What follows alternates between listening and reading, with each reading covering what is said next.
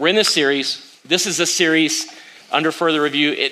We're engaging in this series from now all the way to Lent. And I say it feels like Lent should be it should be many weeks away. It's not really.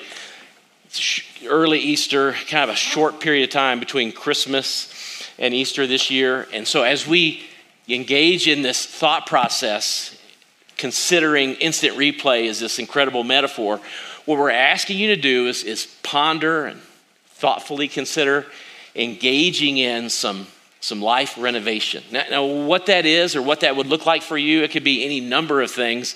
We wouldn't presume to do that because we think that's the Holy Spirit's job, to guide you and lead you into being a more thoughtful follower of Jesus. We have some suggestions. We have some ways to point you. We have some ideas about what that can look like for you, but we want all of this to be centered around the idea of us engaging in our walk with Jesus in a more thoughtful way. And so if you're watching football this weekend, you better watch a little football. Watch a little basketball this weekend.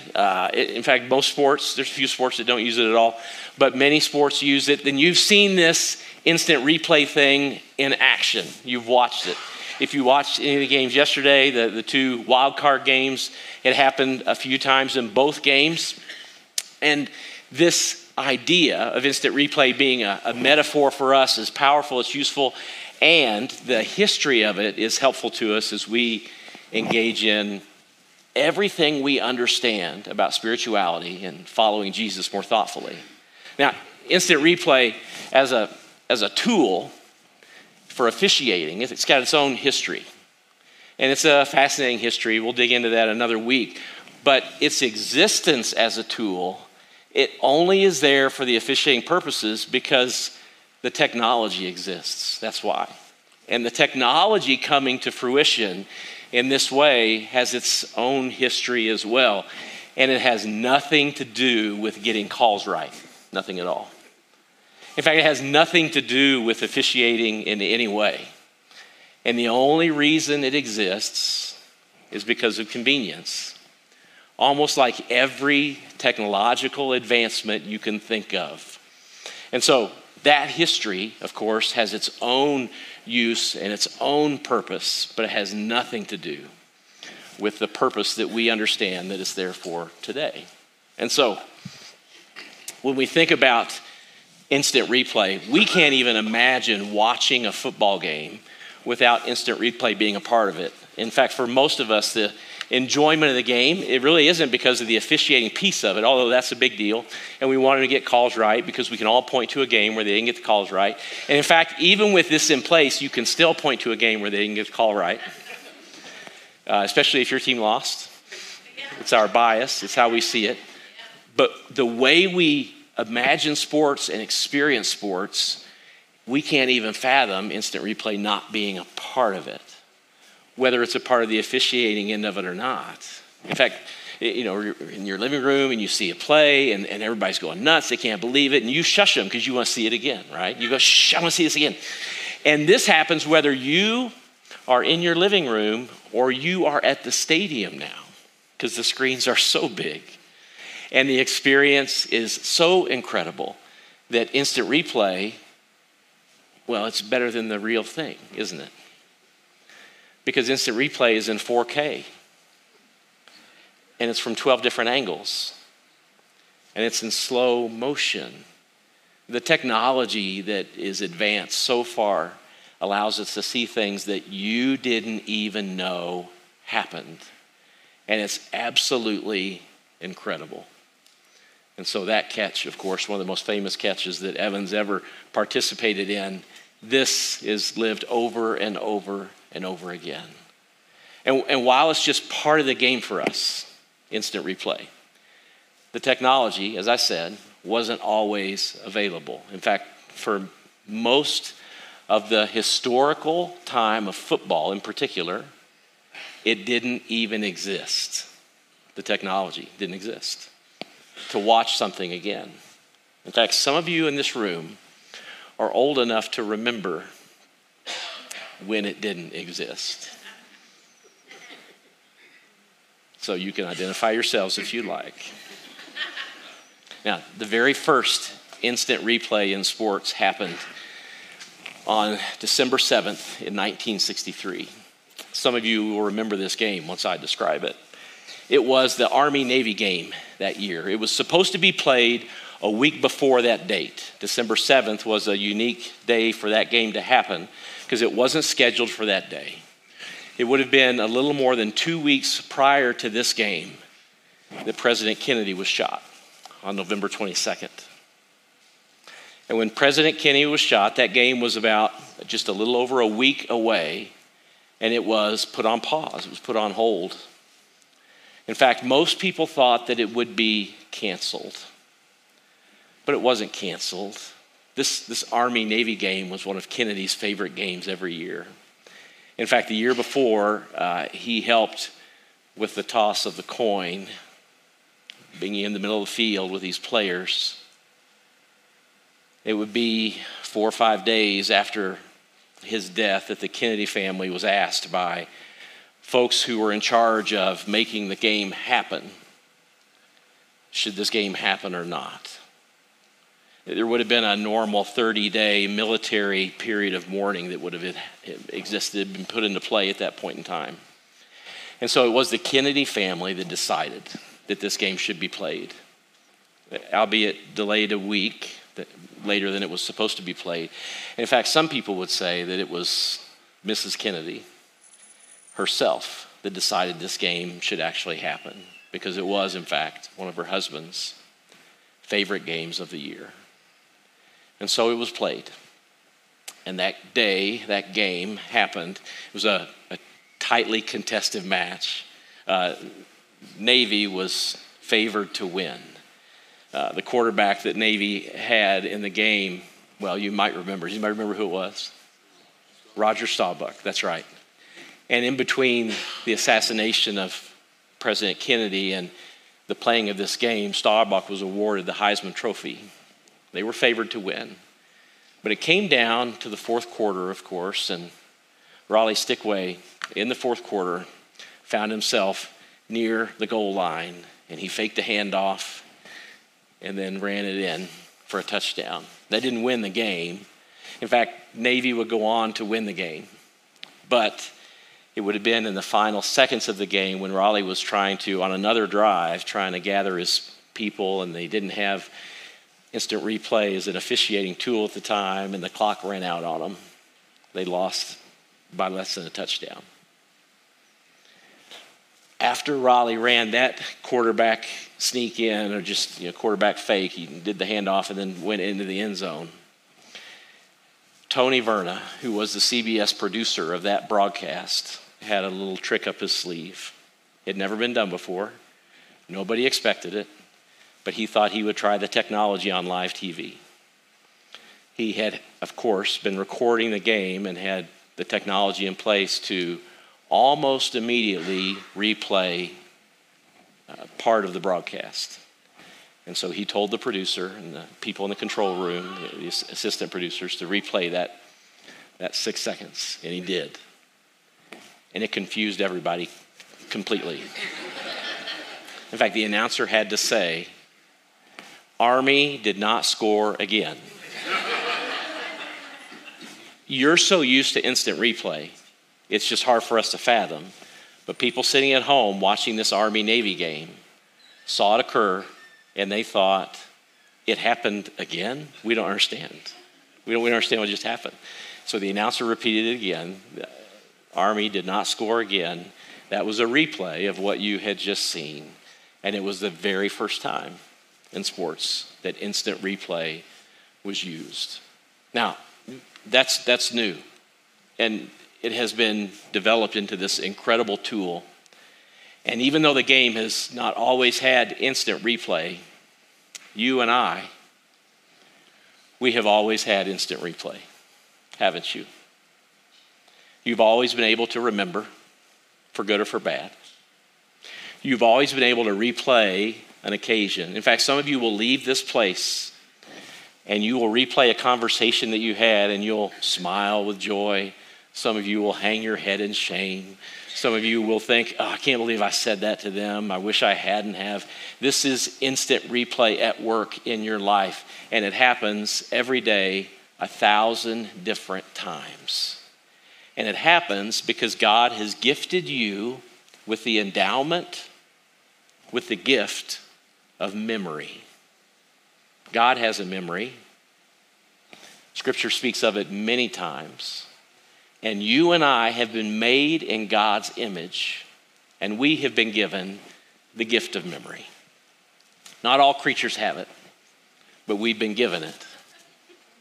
In fact, only because of the genius of Ted Lasso do we know that a goldfish's memory lasts, well, how long? 8 seconds. I don't know how they know that. I have no idea. I think it's just a made-up idea. But not all creatures have the gift of memory. And I bet there are some days when you wish you didn't have the gift of memory as well. Because it can be used in all kinds of different ways. We use it to blame others. We use it to build a case. We use it to remind people of their failures. We use memory to point out the things that shouldn't have happened and why they shouldn't have happened. We use it in 1,000 different ways. Some of it to damage relationships, some of it to prop our egos up. Sometimes we use it to remind people of all of the good things we've done. Sometimes we use it to remind ourselves of our own failures. God has given us the gift of memory. And maybe when you use memory, some of these negative connotations of it, you find yourself in a place that is further from God or more distant from other people, or it takes a broken relationship and it breaks it further. But God has given us this gift so that we can know him better and follow Jesus more thoughtfully. In fact, because you and I have this gift of memory, and only because we have this gift of memory, do we get second and third and fourth tries? Do we get another chance at showing love to somebody that we showed impatience to? Only because of this memory thing do we get the chance to be kind when we were unkind. We get to think thoughtfully about old patterns and things that we wish we hadn't engaged in. Because of this gift of memory, we get to reflect on who we were and who we would like to be, using two gifts, right? Memory and imagination that God has given us. Because of these gifts, we can think about things that haven't even happened yet or haven't even occurred yet, and God can give us a vision of who we can become if we were to surrender more fully to Jesus. And so then we can choose a different path. And when we choose this different path, it's because we're using this God-given gift, this endowment of memory, and we understand where God wants us to go. And that path becomes very clear. And Scripture points to this path in a myriad of different ways. I love in one verse what John writes as an old man in one of his last letters. He says it this way: as we live in God, our love grows more perfect. And so what do you hear? You hear a movement towards something. It was this, but now it's this. It did have limitations, but now I'm finding myself, I'm able to love people in ways I didn't even know was possible. I did have these expectations or these conditions on these people in my life, but now my love is growing more perfect. And so we will not be afraid. You hear memory, no shame, no fear. So we will not be afraid on the day of judgment, but we can face him with confidence. And then he describes it this way: because we live like Jesus here in this world. I can think of no other verse in all of Scripture that summarizes the path of discipleship, thoughtfulness, memory, and imagination all in one sentence that understands, that describes, that gives this texture to what it means to live like Jesus and the direction that he's called us to. So let's say the verse all together, okay? One verse, you ought to commit to memory. It says it's John 4:217, but it's not. That's a typo. There's not near that many verses in chapter 4. I'll let you hunt it up. Okay, let's say it together. Are you ready? And as we live in God, our love grows more perfect. So we will not be afraid on the day of judgment, but we can face him with confidence because we live like Jesus here in this world. This is the purpose of our memory. It's why God gave us the memory. Our love growing more perfect. Our ability to engage in relationships to be more thoughtful. No fear, no shame. This love being perfected over time. And we become like Jesus in this world. And so our goal, we laid out last week, we laid out again to make it very clear. Our hope through this series, this pre-Lent series, is for us to commit to or decide that we will develop and engage in a daily habit of spiritual reflection as we hope to live and love like Jesus in this world. That's what we want. And whatever that habit looks like. I mean, there's lots of things that God's called us to do, spiritually speaking. To change the world, to feed the hungry, to right injustices, as we've already mentioned, to learn, to worship, all kinds of things that God has called us to do as followers of Jesus. One of those things is to engage in a daily habit of spiritual reflection. It's a different habit. It's a different discipline. It's a different choice. In fact, it's one of the most difficult habits to engage in. It's so unusual for us to do this. Most of us don't have this habit. We do it occasionally when somebody forces our hand.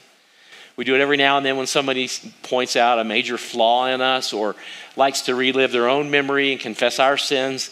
Every now and then, we will then develop a one-time habit, or we did it on that one day last year, spiritual reflection. We consider who we were, how we lived, and how that went. But what we want to do through this series is decide that this daily habit is the thing that will help us understand who Jesus is and how we can move that direction so that our love will grow more perfect.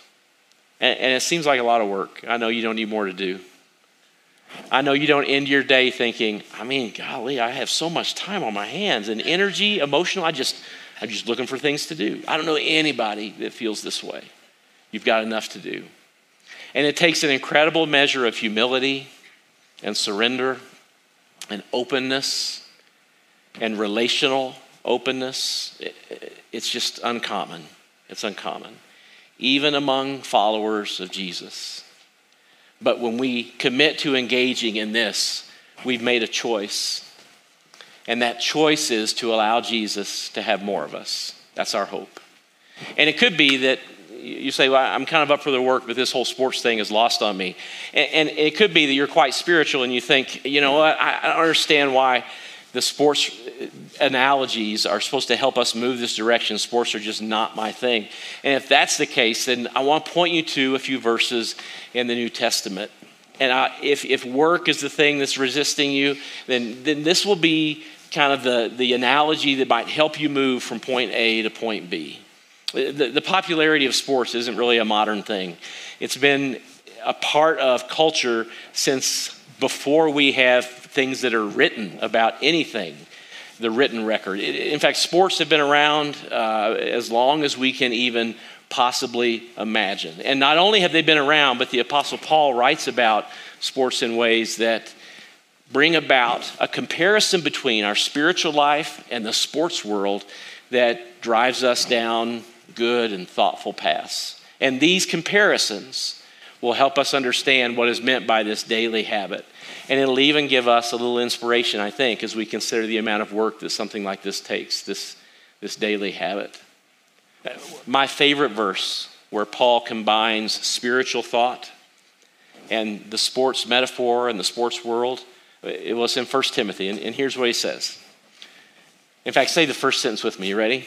For bodily training is just slightly beneficial. That's my favorite right there. And so when Donna says, we should go on a hike, Donna loves it when I quote scripture to her, especially when it's in a corrective, rebuking kind of way. That's her favorite. And so I'll say, honey, I would go on a hike with you, but bodily training is just slightly beneficial. And so that usually goes south from there. If I had a daily habit of spiritual reflection, that would never happen, right? That's the hope. But then he goes on to say, but godliness is beneficial for all things, since it holds promise for the present life and also for the life to come. Most of the time when Paul compares spirituality and the athletic world, he finds similarities, though. It's one time, it's a great contrast, and I use it to my benefit all the time. But I want to point you to a passage. There's a couple of them in your little program that you picked up. One of them that we'll spend a little time on is in 1 Corinthians 9. And here's what Paul says. Don't you realize that in a race, everyone runs, but only one person gets the prize? Say it with me. What are we going to do? So run to win. Now, if you kind of resist victory language in the Christian world, then the athletic metaphor isn't going to be all that helpful for you. Paul uses this athletic metaphor to kind of inspire us to move in a direction. And when Paul does this, he's referring to the games that he knew of, the ancient games, the Olympiad, the ancient Greek games, the games that took place in Isthmia. These games, they had a very unique flavor to them. Similar to our Olympic Games, although when we think Olympic Games, we think of country. When Paul is thinking about the Olympic Games or the other Greek games that occurred, he's thinking of one person who was trained many months for one thing and competes in a very solitary way. In fact, there's absolutely no concept of team sports in the ancient Olympic Games. And so he pictures a solitary person engaging in this effort, and he says, one person gets the prize, so run to win. He goes on to say this. All athletes are disciplined in their training. They do it to win a prize that will fade away, but we do it for an eternal prize. And so all of these comparisons of physical to spiritual, they all point to a discipline that we engage in. And you know this. All of the things that you would say about working out or physical fitness, they all apply in the spiritual realm as well. You know, no pain, no gain. All those things, they all apply. And Paul is saying that there is a discipline that we engage in when it comes to our spiritual lives.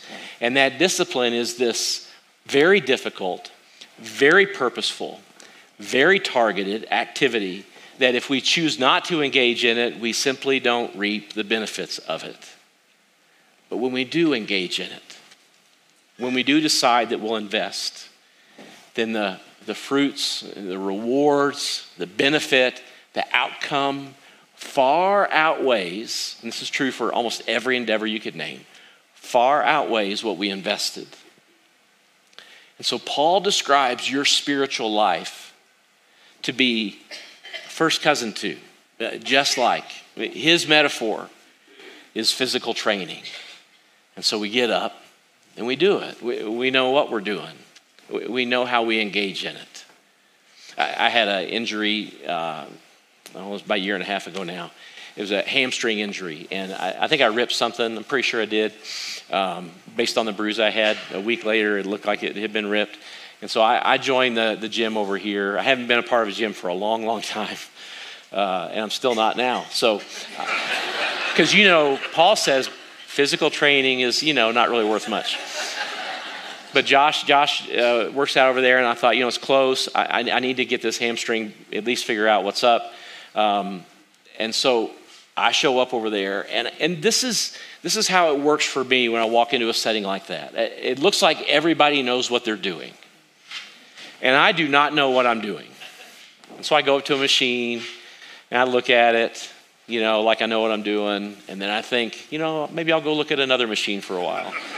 And this is what happens. And finally, Josh showed me around a little bit, showed me a thing or two. And I got to, there's two machines I needed to use to figure out my hamstring. And this is what I did. And my thinking was, I'm here for this one single purpose and it'll get sorted. And then I can get the heck out of here. Spiritually speaking, all of those analogies, perspectives, lenses, they all apply. If you've picked up the Bible and gotten stuck, you didn't know where to start, you're just like me walking around a workout place. If you aren't sure what it means to reflect and consider your life, well, that's why we're spending about 6 weeks digging into it.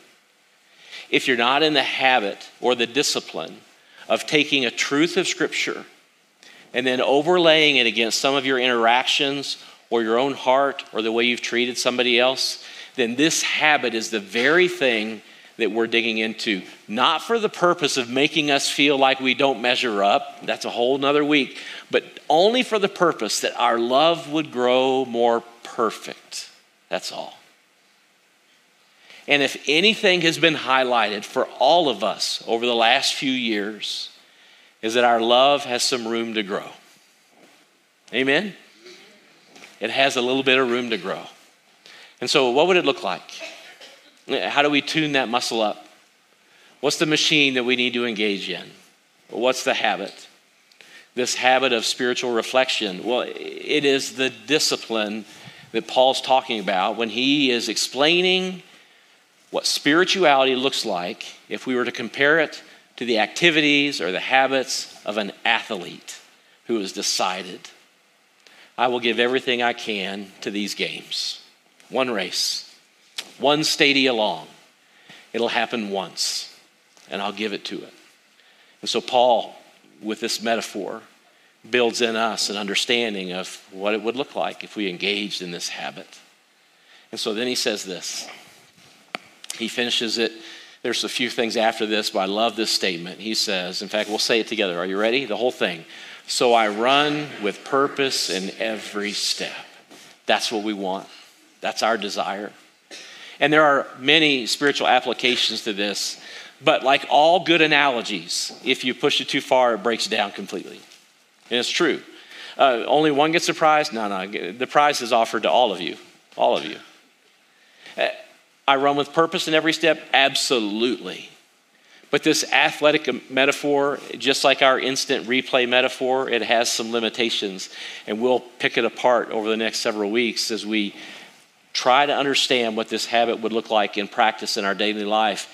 And here is one of the limitations of this athletic metaphor. When an athlete engages in a contest, he knows exactly what the goal is. He or she understands that it is to best the time of his fellow competitors, or drop the punch while we're tied to this block of stone and be the last person alive. The ancient games were brutal. The ancient games were visceral. And one competitor walked away from every contest, the victor. And the goal was clear for everyone.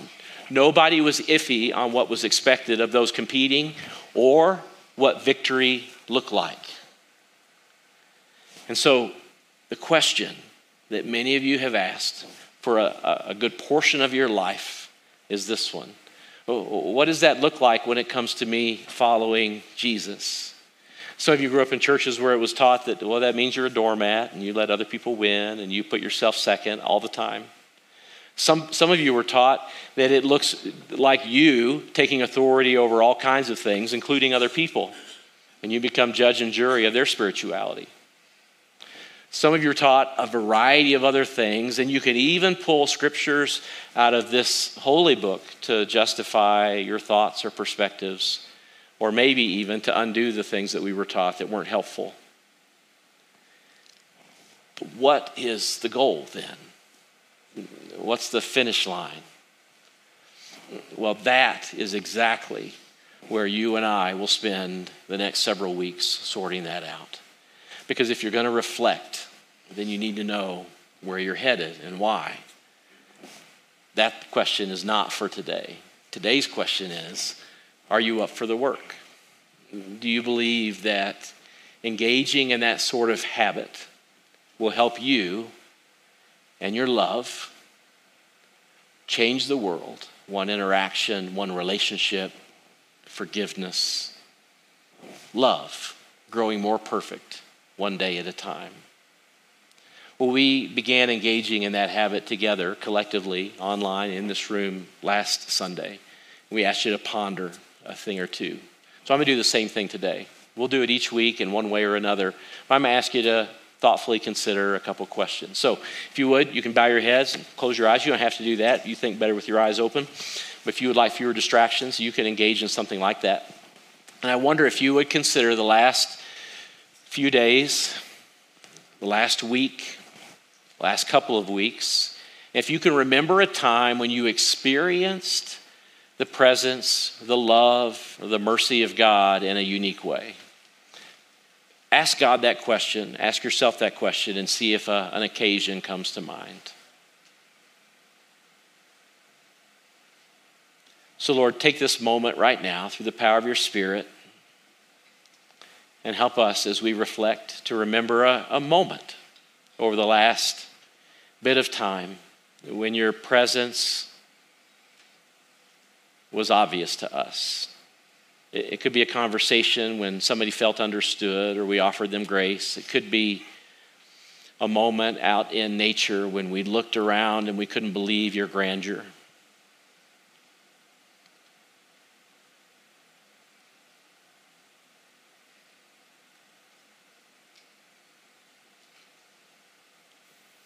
So call to mind a moment for us when we experienced a significant measure of your grace and your love.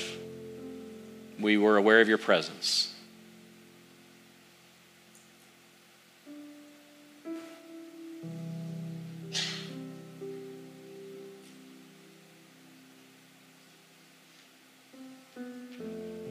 So as that comes to mind for you, and keep sitting in the moment if it hasn't yet. Give it a word. Was it peace, love, connection, understanding, forgiveness that somebody offered you?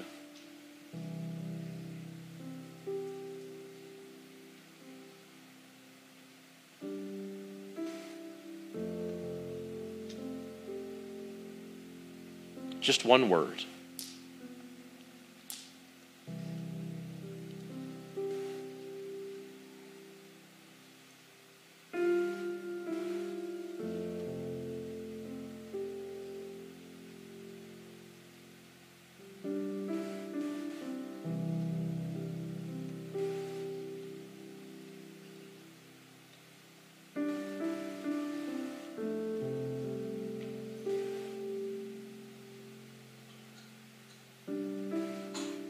Then just take a second, minute, and just talk to God about it.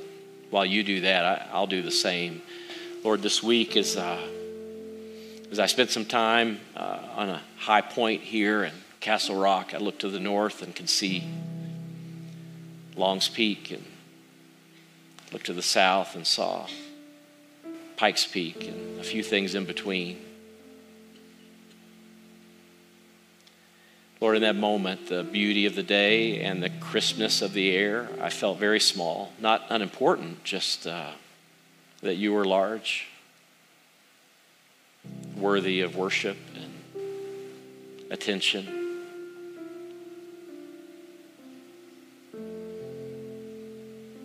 And for some reason, seeing the beauty of what was in front of me gave me a sense of peace that you've caused these mountains to emerge from the crust of the earth and rise tall and cause the sun to shine and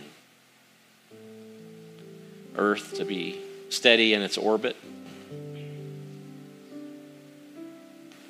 And so I can trust you with the things that create anxiety in me or cause me to worry. I can trust you with those things. And so I'm reminded of that, Lord, when I see what you have created. And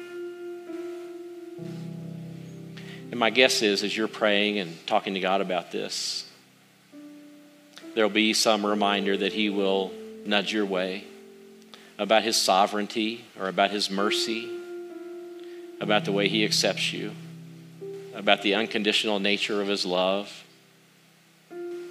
about forgiveness. It'll have something to do with his nature and how he moves towards you.